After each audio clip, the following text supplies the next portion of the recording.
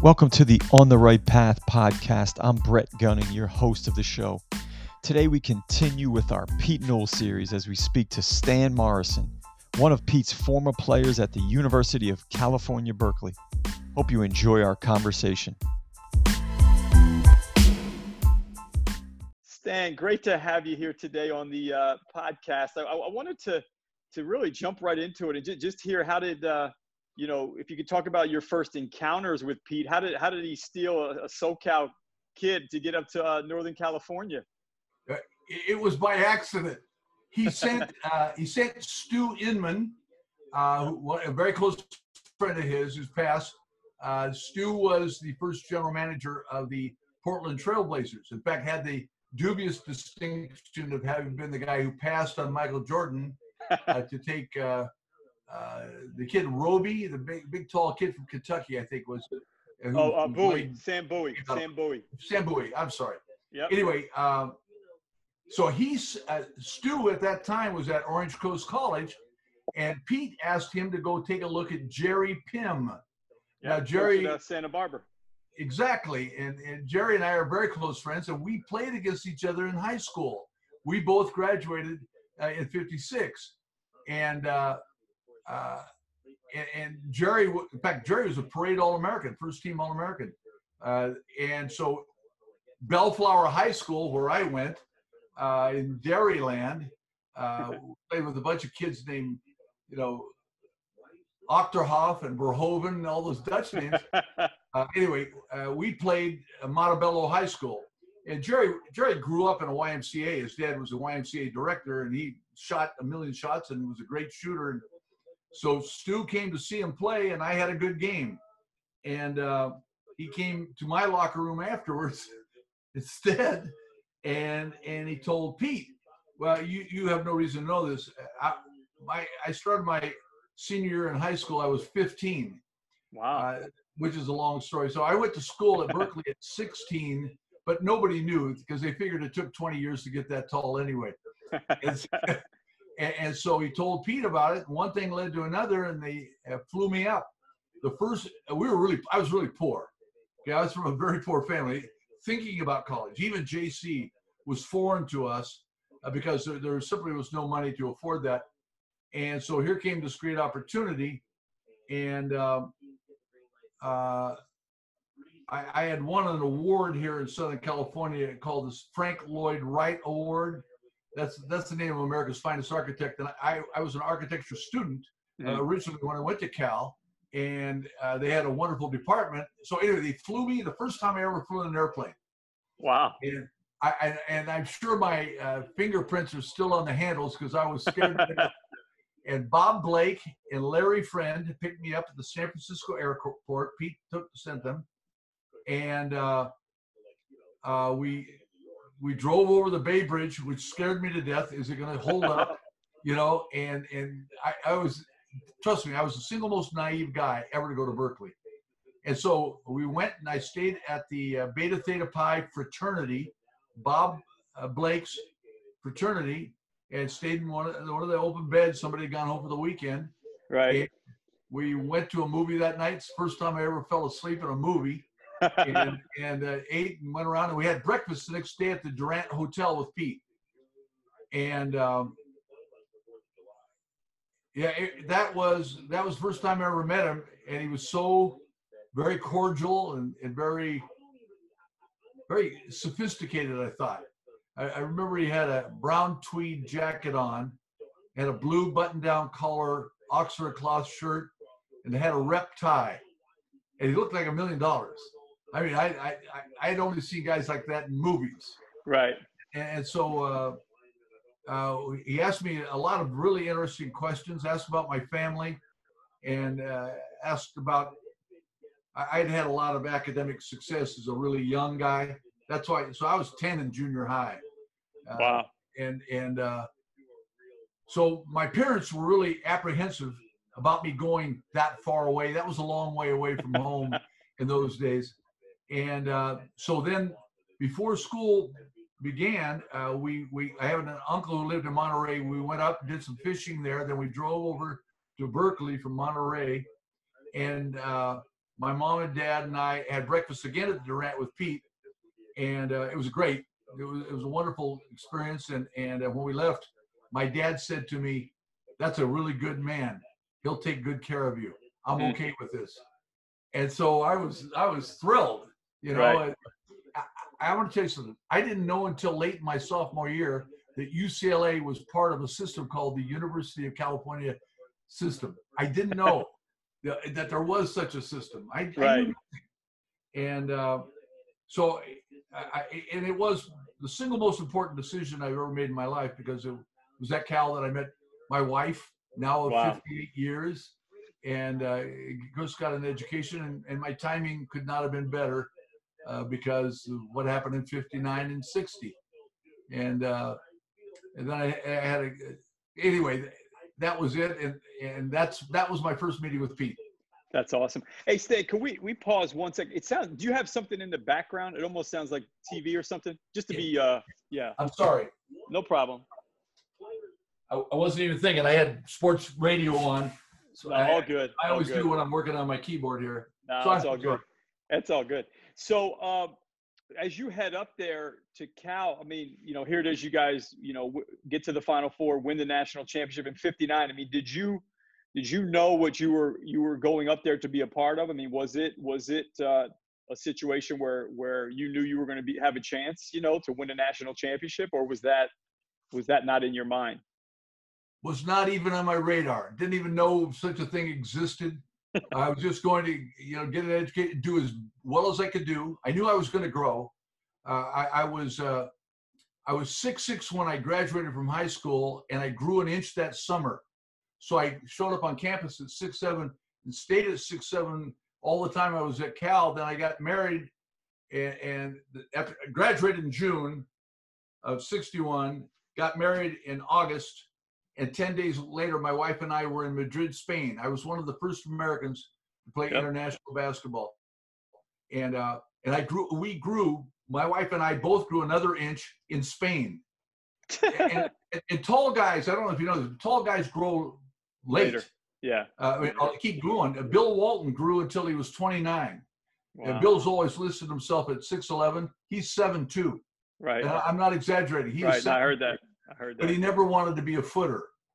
And, right. and so that's his deal. So I really did not know. I just knew we had to play freshman ball, and I played with Rennie, and in fact played against Bill McClintock. And a game was boring, with 55, 52 or something. I don't know. They beat us, I think.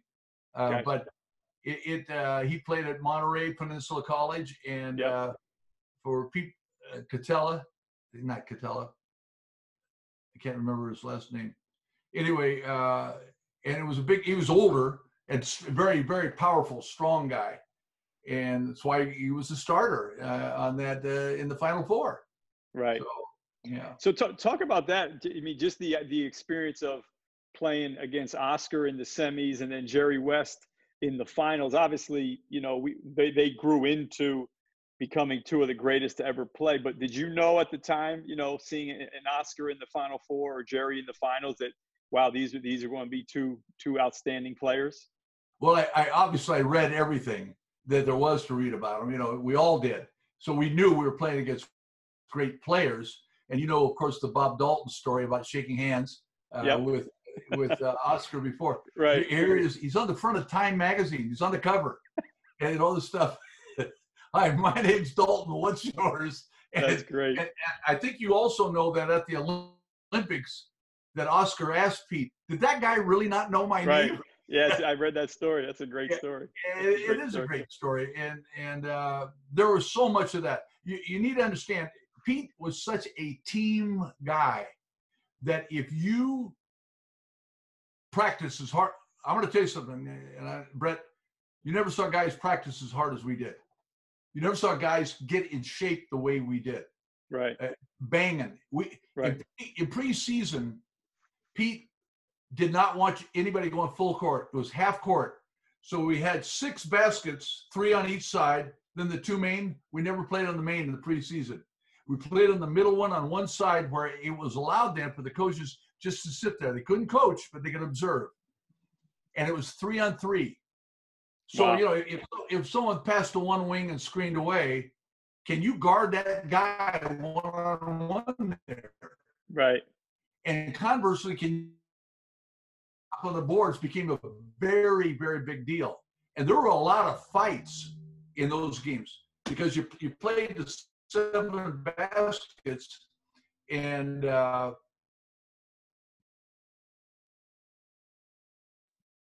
well, nobody's gonna. You don't want to get off because you'll never get back on. And so these were brutal, brutal games. One time, you know the name Joe Cap? Yes. Okay. Yeah. Was he a football? Played football as well? Yeah, he was on a basketball scholarship and led the football team to the Rose Bowl. The last time Right. Cal, that was in '59. Right. To the Rose Bowl, and so he was unable to join the team because he was still involved in football. And later he played in the Canadian League and then in the NFL. And so he's a really tough guy. Okay, Right. 6'3", 210, 215. And so somebody took a shot, and I'm going to the offensive boards, and Joe didn't block me up. He just kind of and I tripped, Mr. Klutz, and hit him in the back, and he went sliding on the floor right up to where Pete was sitting. And I'm looking for the exits, man. I mean, this is going to be brutal. And he turned around and yelled, "Morrison, that's the way to go." That's Joe. That's Joe. And, that's awesome. And it was simply a culture of there is nothing, playing hard was never negotiable. I mean, you went so hard. So being a part of it, I tell you that in advance of telling you this. So the team was very important. We had a bunch of guys that were on the Blues. I don't know if anyone's ever talked to you about the Blues, which would be like the JV team. All right. So, or you're on the varsity, but you're not getting in games, and we want to see you run in the system. And so you could go play a JC. We played a JC schedule. You might play 13 games all on the road, and you kick butt, but you ran this stuff. And so I was part of that group, and also I was behind because I had gotten mono at Christmas time. And in fact, I was in a hospital for 3 weeks. Wow. That's the first time I ever heard the word leukemia. And they had I was fed intravenously for a week in a semi-coma. And then I got, okay. So when I left the hospital to go back, they said, "You're out for 6 weeks to 6 months." Wow. So I'm just shooting free throws on the side, and so this is the first week out of the hospital. I'm so weak, it's a joke. And so Pete would send the starting 5 to the locker room and keep everybody else in scrimmage. And this is your chance to shine. Okay, and guys, you can't believe how hard guys played in these pickup scrimmages, not pickup scrimmages. And one of the guys got hurt. And I'm the only guy in the gym. And he says, "Stan, can you go?" I said, "Sure, coach. I'm not supposed to be on the court at all. I'm not even supposed to be shooting free throws." Right. And I went, never got off. Wow. So I'm back in the groove, and thank God that's the best thing that happened to me. I'm on the groove, a part of the team, on the bench, play a minute or two here or there. The one thing you do need to know, I am the leading free throw shooter that year in 1959. Wow. That's awesome. 100%. That's right. 1 for 1. Hey, that's it. Yeah. Hey, you'll take it any way you can. Yeah. So anyway, so when we went back, you were only allowed to suit a certain number of guys. Pete was so upset about that. So the Blues, we're there in coat and tie. We didn't even suit for the game. So we watched Jerry West, we watched Oscar in the semis and all that stuff. And we were certainly a part of every bit of the celebration. We were part of everything with the team, all meals, everything. But we were not allowed to suit by the NCAA rule. And I think the rule was 13 guys. I could be wrong. They could suit. So there were, and our group was called the Cannon Fodder 5. We would run the opponent's stuff, and so we'd be sitting on the bench at games. We're telling them, "Hey, set the double screen. All right, step out," and they'd do double takes at us. And Ned Averbuck and me and David Stafford, Bobby Wendell, and Eddie Pearson. I think that was a Cannon Fodder 5. So that was in '59. And we celebrated with the team, and at 3:00 in the morning, celebrating in Louisville, Kentucky, I changed majors. I said, I want to be in this environment the rest of my life. And so I changed majors to go into coaching, and it was called physical education. They call it kinesiology now. It's called physical ed, phys ed. So let me ask you the great question then. 59, you win it. 60, you guys are back there, beat Cincinnati again, and now you lose to Ohio State. Well, what team was better, the 59 or the 60 team? I think the 60 team was better. My teammates would disagree when I say what I'm about to say. First of all, there was not a day off between the games then. Yep. We played Friday, Saturday. Secondly, Yep. Mr. Nice Guy Pete, because the first night was Friday night at the Cow Palace in the Bay Area, of course, he wanted to make sure all the people could get there through the traffic and things, so we played the second game. Okay? So the second game tips off at 9:30. Right. Okay? And I don't think that there was not national television, I don't believe that. And Cincinnati and Oscar were number one in one poll, and we were number one in the other poll. So ostensibly, and we were suited now for this one in 60, ostensibly, we were playing for the national championship as far as we were concerned. And having coached after this time, I learned a great lesson this particular night. It was a great game. Physical as could be. Unbelievable. I mean, brutally physical, much more physical than you ever see any college game today. Not as skilled, not as many jumpers. I mean, people who could jump out of the gym and all that stuff. But fundamentally, very sound, very, very strong physically. And defense was the emphasis for us, of course. And we win the game. The explosion of emotion celebrating in the locker room was unlike anything I've ever seen before or since. Okay? I mean, there's a dog pile, screaming, yelling, carrying on. We didn't get the game, and we're all sweating like crazy, and it's just insane, okay? No one thought, hey, we got to have some box lunches or dinners for these guys because it's late now.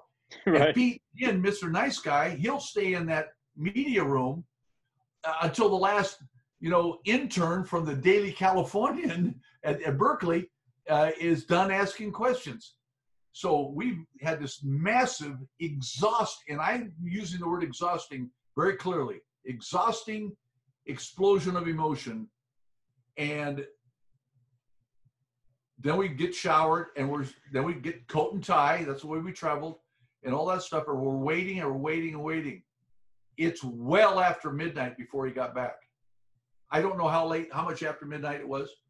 We couldn't find a place to eat until we didn't get to bed until well after 3:00 in the morning. Wow. There was no shoot around that day. And in fact, at breakfast, I remember distinctly, guys say, "Who are we playing now?" You think about Lucas Siegfried, Havlicek, Mel Knoll, Joe Roberts. I can still rattle them off right now. And they had an easy game the night before against Satch Sanders and NYU. NYU doesn't even have basketball now. Right. And so they had it. And I know you know the story about Pete at halftime saying to Daryl, you only got 2 rebounds. And you know what Daryl said? I don't. He said that. Coach, there aren't any. They missed 3 shots the first half. Oh man, he got 2 of the 3 rebounds. Yeah.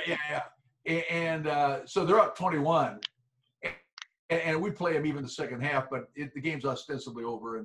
And so a lot of guys on our team said if we'd had a day off to get rested, regroup, walk through their stuff, we would have beaten them.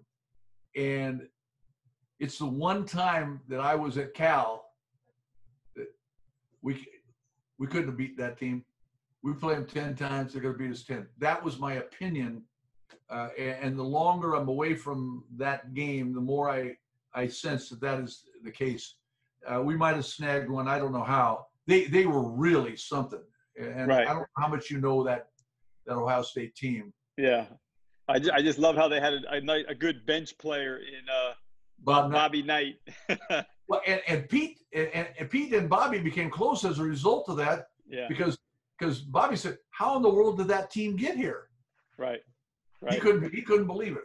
Well, and that's I wanted to ask you next. I mean, so here it is, 59-60. You guys lead the country in defense, number one defense. You know, you hear obviously Pete's, looked upon later in his career as this teacher of big men. But I mean, you guys were obviously known as a tough defensive team. Is that right? I mean, what was Exactly. was that the staple of those two teams? No question. Give you an example. When we beat Jerry West, West is the only guy to be MVP in the NCAA and NBA finals, be MVP in both, and to lose both games. Right. And so we get a great tip in by Darryl, and we win it 71-70, and that's the only score I know in all the games I ever played in or coached in. And he Pete studied that video, the film, very closely. And as he set up, as we ran the scout squad stuff, he said, they're a very right-handed quick shot team. And as you look at the basket, West always played the left forward, if you will, small forward, left side. And Tandy Gillis was defending. And so he wanted Tandy, we want you to deny the entry pass to them if they try to get it, and we'll help you on the back door. So both their guards were right-handed, so we let them go to their right, and they just ran the offense away from West, then block off West on the weak side. Wow. So this is now, we're playing in the finals of the LA Classic at the Sports Arena, okay? And we had to beat, to get to that game, we had to beat USC, and we're down, I think, 9 with 1 minute to go. We got it in overtime to win, to play them in the finals, and all the people in the papers wrote, we're going to show you what a fluke Cal's win was last year. Right. So Tandy's denying. Tandy's doing great. And everybody else is doing their thing, force them right, and we're defending block. And there's only one shot if they can get a shot. And we beat their brains in. I had 20 or whatever it was. And I think I'm correct. I think West had 7 points, 5 free throws, and 1 field goal. I think I'm correct. And West left the court in tears. And if you ask him today, I hope you're going to do this with him. Are you going to do a podcast with him? I'm going to try to, yes. Yeah. I can get you. You have his. No, I don't. Yeah, we could talk later. I'd love to. I'll give it to you. I'd love to. Okay. So anyway, if you ask Wes, I mean, one time he said, of all the games I ever played, I've never had a greater disappointment than that one. Wow. He was really looking forward to coming back, and we made the other 4 guys play the whole game for their team.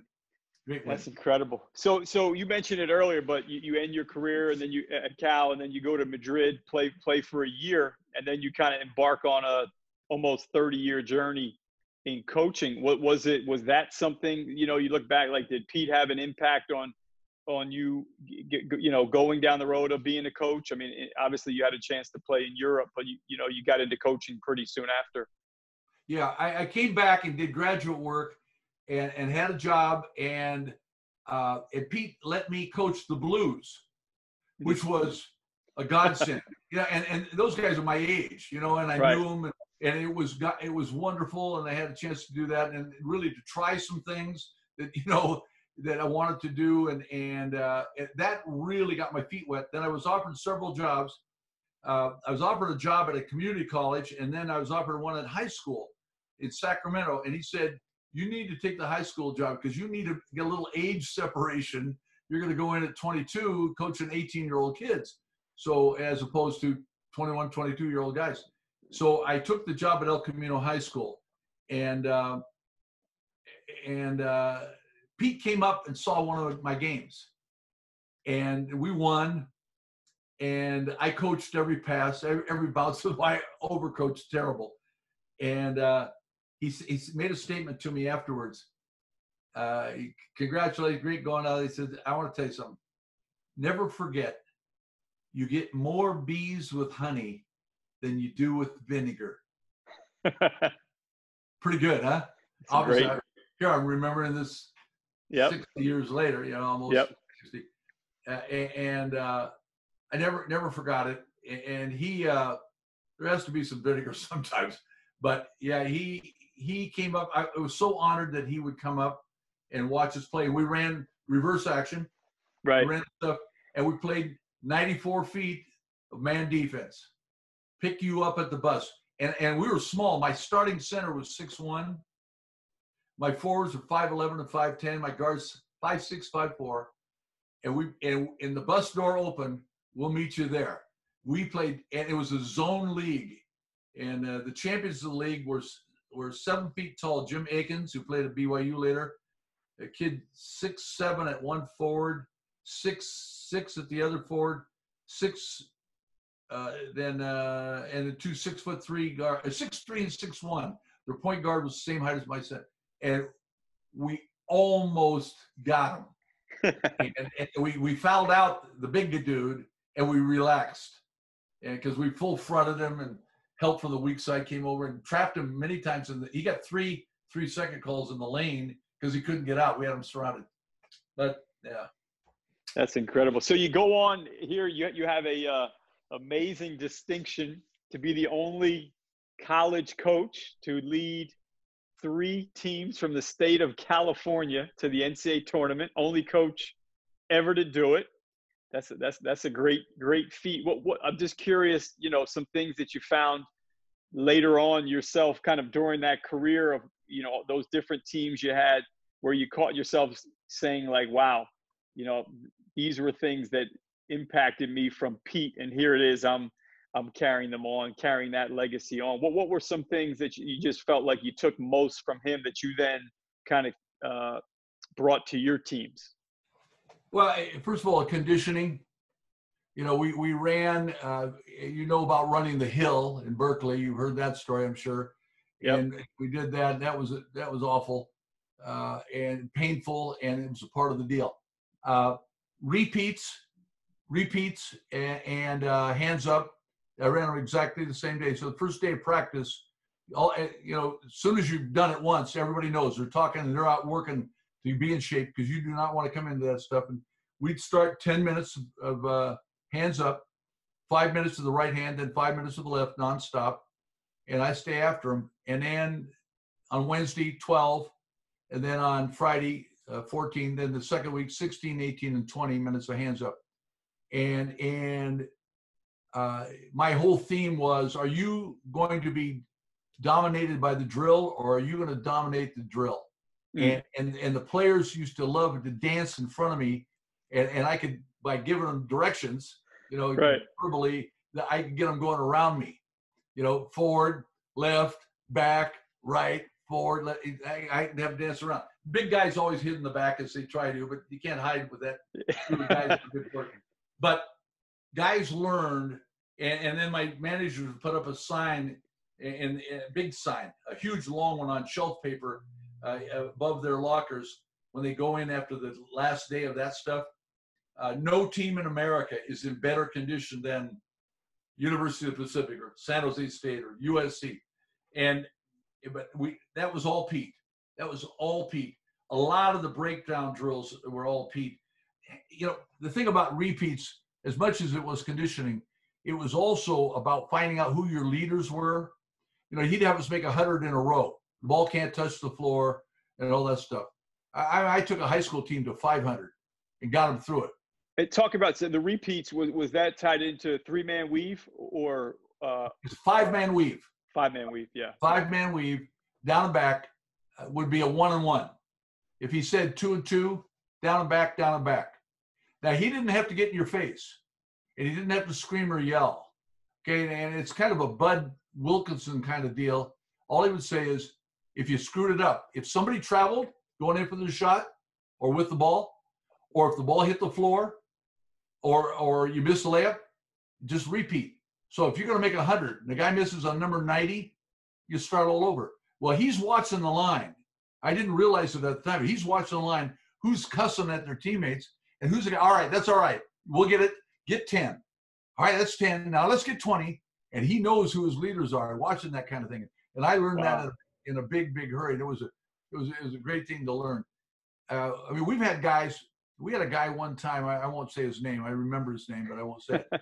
One guy who was a JC kid, and this guy averaged, I think, over 30 in in junior college, and we're in this drill, and Pete have one-on-one, down and back with 5 guys, get off, did it right, new 5, down and back, then new 5. Now you say 2 and 2, down and back, and we do it, keep going. All right, now 3 and 3, down and back, down. He'd build up to 7 and 8 consecutive, Wow. same 5 guys before you get off.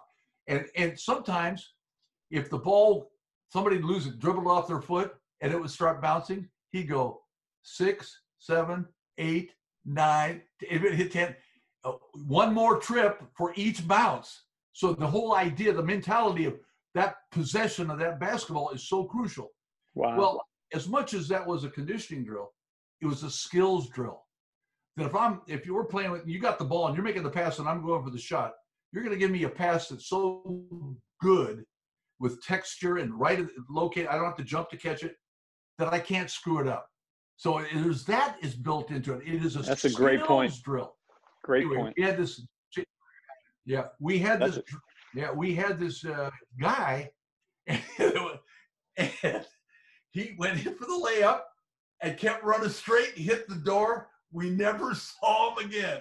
The guy ran the drill. He went up, and so somebody jumped in and replaced him, and we go. We would do that, and at the end of that drill, that drill could go for 25 minutes. Wow. And at the end of it, you have nothing left. You're not going to shoot well the rest of the day, that's for sure, because your legs are gone, your arms are gone, but you got through it. You helped each other. The whole idea, helping each other, and always move to the shortest line, because if you go to the longest line, you get another break. And so he watched that. He watched. Wow. He's watching.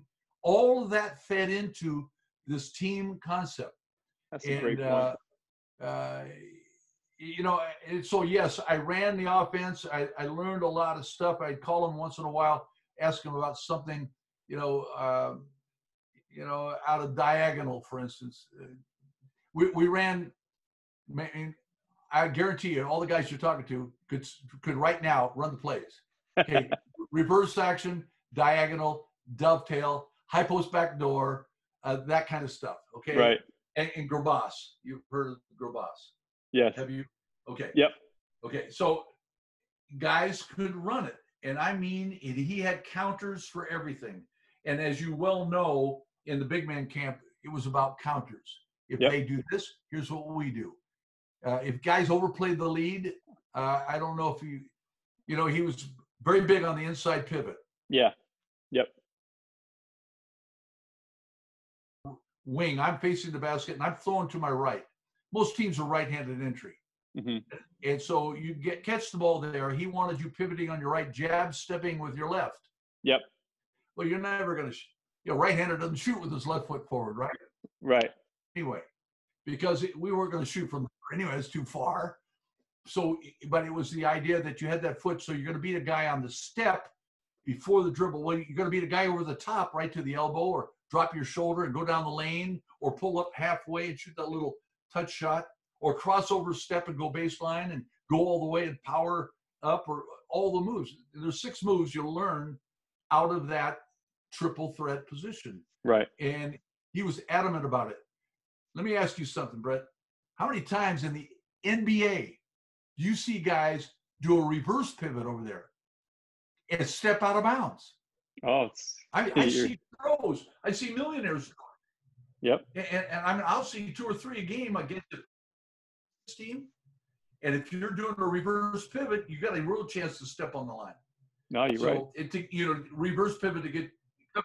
So ideally, if you had your way, you always want a left-hander coming out on that side. Right. And you always want a right-hander on the right side. Right. And I don't know if you follow that. Yep. Okay. No, I do. Makes so you sense. can play to the right and left-handed. So I, as a coach, got very involved in that stuff.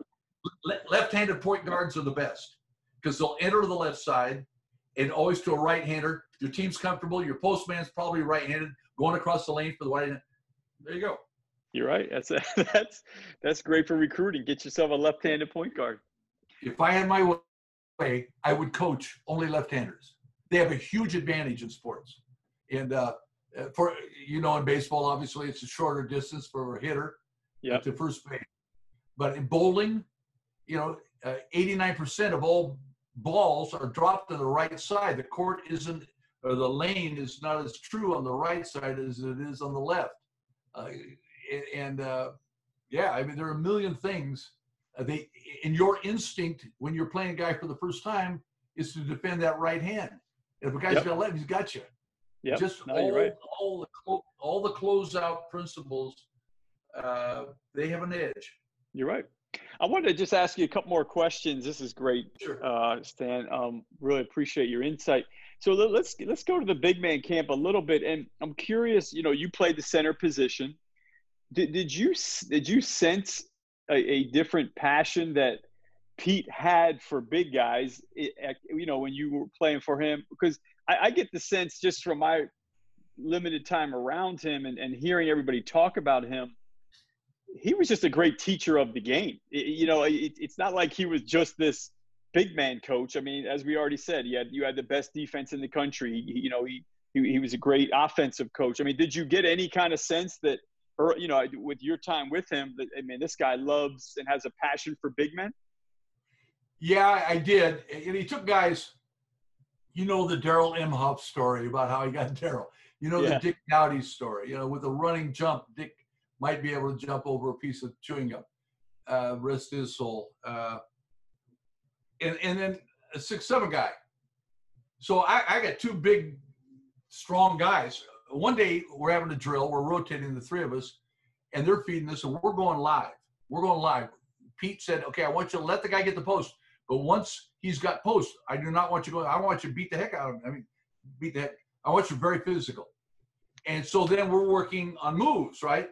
Well, those guys, they're so tall and long, they can go across the lane and shoot over the top of you. And so I had to do things with quickness and jumping ability and lateral movement. And one day after practice, he kept me out there and he said, "You're doing something I've not seen." And I said, "What's that?" He said, "Well, when a guy's guarding you tightly from behind, the subtleties of faking or feinting," he used to say, it's very sophisticated stuff. Just little of that. Guy's right next to you, he'll move with it. But you're showing the ball when you do it. And I would show the ball this way and drop step the opposite foot. Right. And then I could go baseline around. And I made a living of lateral movement, because anytime you get a big guy moving laterally, you're taking away the vertical dimension. So I went under. I had a lot of spin shots and that stuff before everybody and their uncle was doing it. and so I would have a double fakes. And, I could show and then come back the first way. Well, if the guy had quickness, I'd beat him. But if they were slow, sometimes they were still recovering to the first one. So you go, right. I had that experience with a guy named Jan Krumich, who was 7'3", a Russian guy of 350. And I had to slow down the fakes because he played behind, obviously. But anyway, he said to me, he said, "I want you to keep doing that. I've not seen that before." It was not until I was a coach later at USC that he had a very about a technique that I brought to him that he had not seen before. It's about a denial at the wing, denial. And then he used to teach us retreat, and then open up to the ball and reach for the lane line where the bounce pass is going to go out the back door. Well, if I take you hard out, creating a lead, I step in front and sprint out, and you're up on the lead, you're playing on the high side. I mean, nobody can I can prevent anybody from getting the ball there. Right. Well, and then I retreat. Well, if you took me hard 2 steps and then you could just walk back and get the ball. Right. I'm opening up. And so I taught my guys how to quick head it. We're here, retreat quick, here, take my face right through the opponent, and reach, but I allowed them to keep their legs because I was working so hard. I was guilty of taking their feet away from them. And so I'll never forget this. We're at the University Inn in Idaho. We're playing Washington State, but we're staying in Idaho. And after the game, we're in the hallway outside our room. He said, "Here's what I saw. Talk to me what you're teaching." And I said, I'm thinking, oh God, he's going to get mad. he said, "That's wonderful. Why didn't I think of that?" That's exactly that. Why didn't I think of that? And I had another flashback. Anyway, let me get this right now. So he said, "You really got your guys up on top of the leagues." I said, "I know. When I was teaching, opening up as a coach with my team and teaching, I would say throughout America right now, there are coaches who are showing their bread and butter in their offense. 90% of the offenses are going to begin from somebody out front, a one guard front or two guard front, to a wing. Right. And whether he goes through the corner or cuts through diagonally or screens across, brings somebody, or stands still, or comes to you and gets a handoff and you're going for the alley-oop, that remains to be seen. Now with so much screen and roll, they run over a set of screen where a big guy would. In either case, I said, our job as a defensive team is to cause them to play differently than they practice. So I don't want them to get that ball. I don't care. If I'm in a wheelchair, I can prevent you from getting the ball there. I'll just roll my wheelchair out and stand there. Oh, yeah, you can backdoor, but I'm promising everybody here that for every pass that gets through on a back door, we'll get 9 of them. Okay? They get 1 out of 10, we get 9 of them. And we're going the other way. Nothing better than going the other way on the steal. And so you got to sell it. And if you get backdoored, I applaud the kid. Great defense. What's your job? You said, Coach, don't let them get the ball at the free throw line. Exactly. Right. And that's what we're doing. Okay, so that's what we would do. And then putting the quick head in, and all of a sudden the kids are picking it up. Well, we used to do a lot of split court drills. I don't know if you did. Yeah. Where if you had a rope from one rim to the other, the front. Mm-hmm. So we stay on one side. Yeah, 1-on-1. Then we would do guard forward live. Then we would do guard forward center live. And you play it until the defense gets the ball. If the offense gets it on the wrong side, they got to come back to this side. Mm-hmm. Monday, Wednesday, Friday on the right, Tuesday, Thursday, Saturday on the left. Mm. And it is blood and guts. And making a pass, and of course you have the 5-second count, and you got to now you're putting pressure, and the poor guard with the ball. I mean, we're on him and in him, and he can't go to the other side. It's a great teaching model for guys. It's a very live, and it translates well to the game. And we great. got it. Yeah. So Stan, go ahead. I'm sorry. No, I was just going to say there's so many things like that I remember with dealing with Pete. One time, very quickly, we were I'm at SC, and my first year we're playing at the Sun Devil Classic. The SC, we're a conference school, we're involved in this tournament at Arizona State. They've got Pat Lever, Byron Scott, Kurt Nymphius, Sam Robinson, and a big center, I want to say Wilkins or something. All 5 guys got drafted. We're there. I got a 6'8" center, and I got a bunch of guys named Joe, okay? We go 94 feet a man, and Pete is doing color commentary on the game. Yeah, he's doing color commentary. And we're playing straight man, and we beat them in their own tournament. And SC had one, and it was our second tournament win because we beat Houston in their own tournament in Houston. And my guys, nobody on the team had ever been in a winning tournament. So it was a great. And afterwards, they brought me over to talk to Pete, and he says to me, it's like yesterday. He said, "Lad, I can't believe what I saw. I saw 40 minutes of the best man defense I've seen in 10 years." He said that to me, and I said, "Oh, that's awesome. God has spoken." God, it was a great, obviously a great moment for me. That's awesome. And for our kids, it was that's awesome. You could do that. He could sell it, and boy, did he get excited when you deflected. Right. He really did. That's great. Well, that's what I wanted to end with, Stan. Is one of the main purposes of this podcast series is simply to just carry on his spirit and his legacy, and he impacted so many lives. And I'm just curious. Again, you talked about some great things. Just maybe one more thought of one maybe main thing that you would say has to be continue to be passed on as far as his spirit, his legacy. Kind of one of the main things you would say that has to be passed on to the younger generation, because he impacted so many people, and I think that's got to continue, even though obviously he's not here. The spirit is still here. Yeah, there are two things. One is the spirit of the game is generated not by the coach, but by the players, and to give them license to be spirited, to enjoy it. That was something that always stuck with me. And he had great relations with every single guy, and some guys were more spirited than others. And you're younger, if you're not as confident, you may not be as spirited, but you're a part of that. I mean, walking off at halftime, you're going in, you haven't seen 1 second of play, and he puts his arm around your waist. He says, "You see what Darryl did on that drop step? All right, I'm going to get you in there the second half now. I expect to see that from you because you're quicker."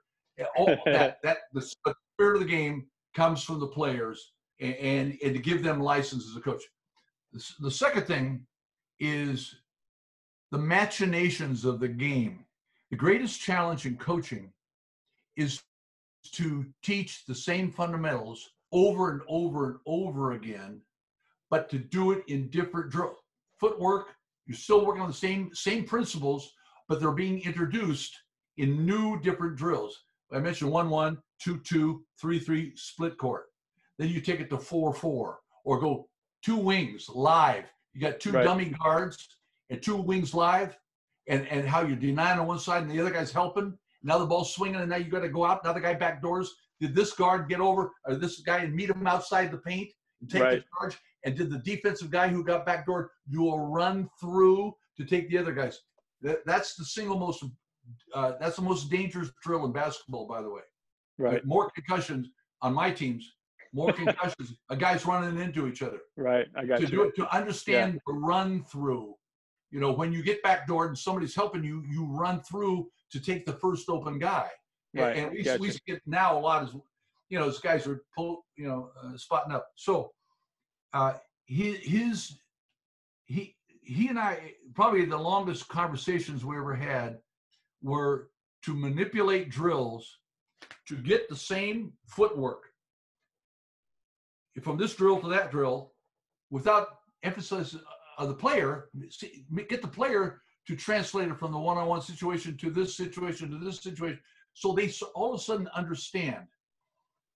I don't know if you know that. I don't know if anybody ever told you this. Pete loved it that there's a party on Saturday night after the game. He wanted our team to be the best dancers at the party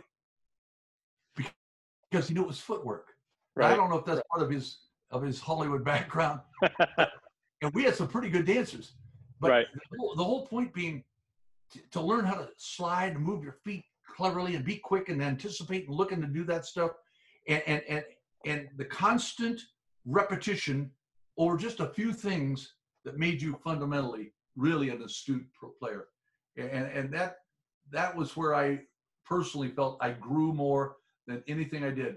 I spent so much time on drill work and putting a practice plan together. And practice plans were one of the most important things I ever did. I loved it. 3 hours every night. That's great. And again, these we could go on forever because the stories are endless. And I appreciate so much you sharing your time with him and how he impacted you. And again, we just want to get this wisdom from you out to other people and other coaches, because you were one of the few that had a chance to play for him, and obviously you were there during some great years with him. So again, thank you for the time, and I really appreciate all your wisdom today. Thank you, Brett. It's an honor to have a chance to talk. Anytime your name is in the same sentence with his, you've been honored. That's great.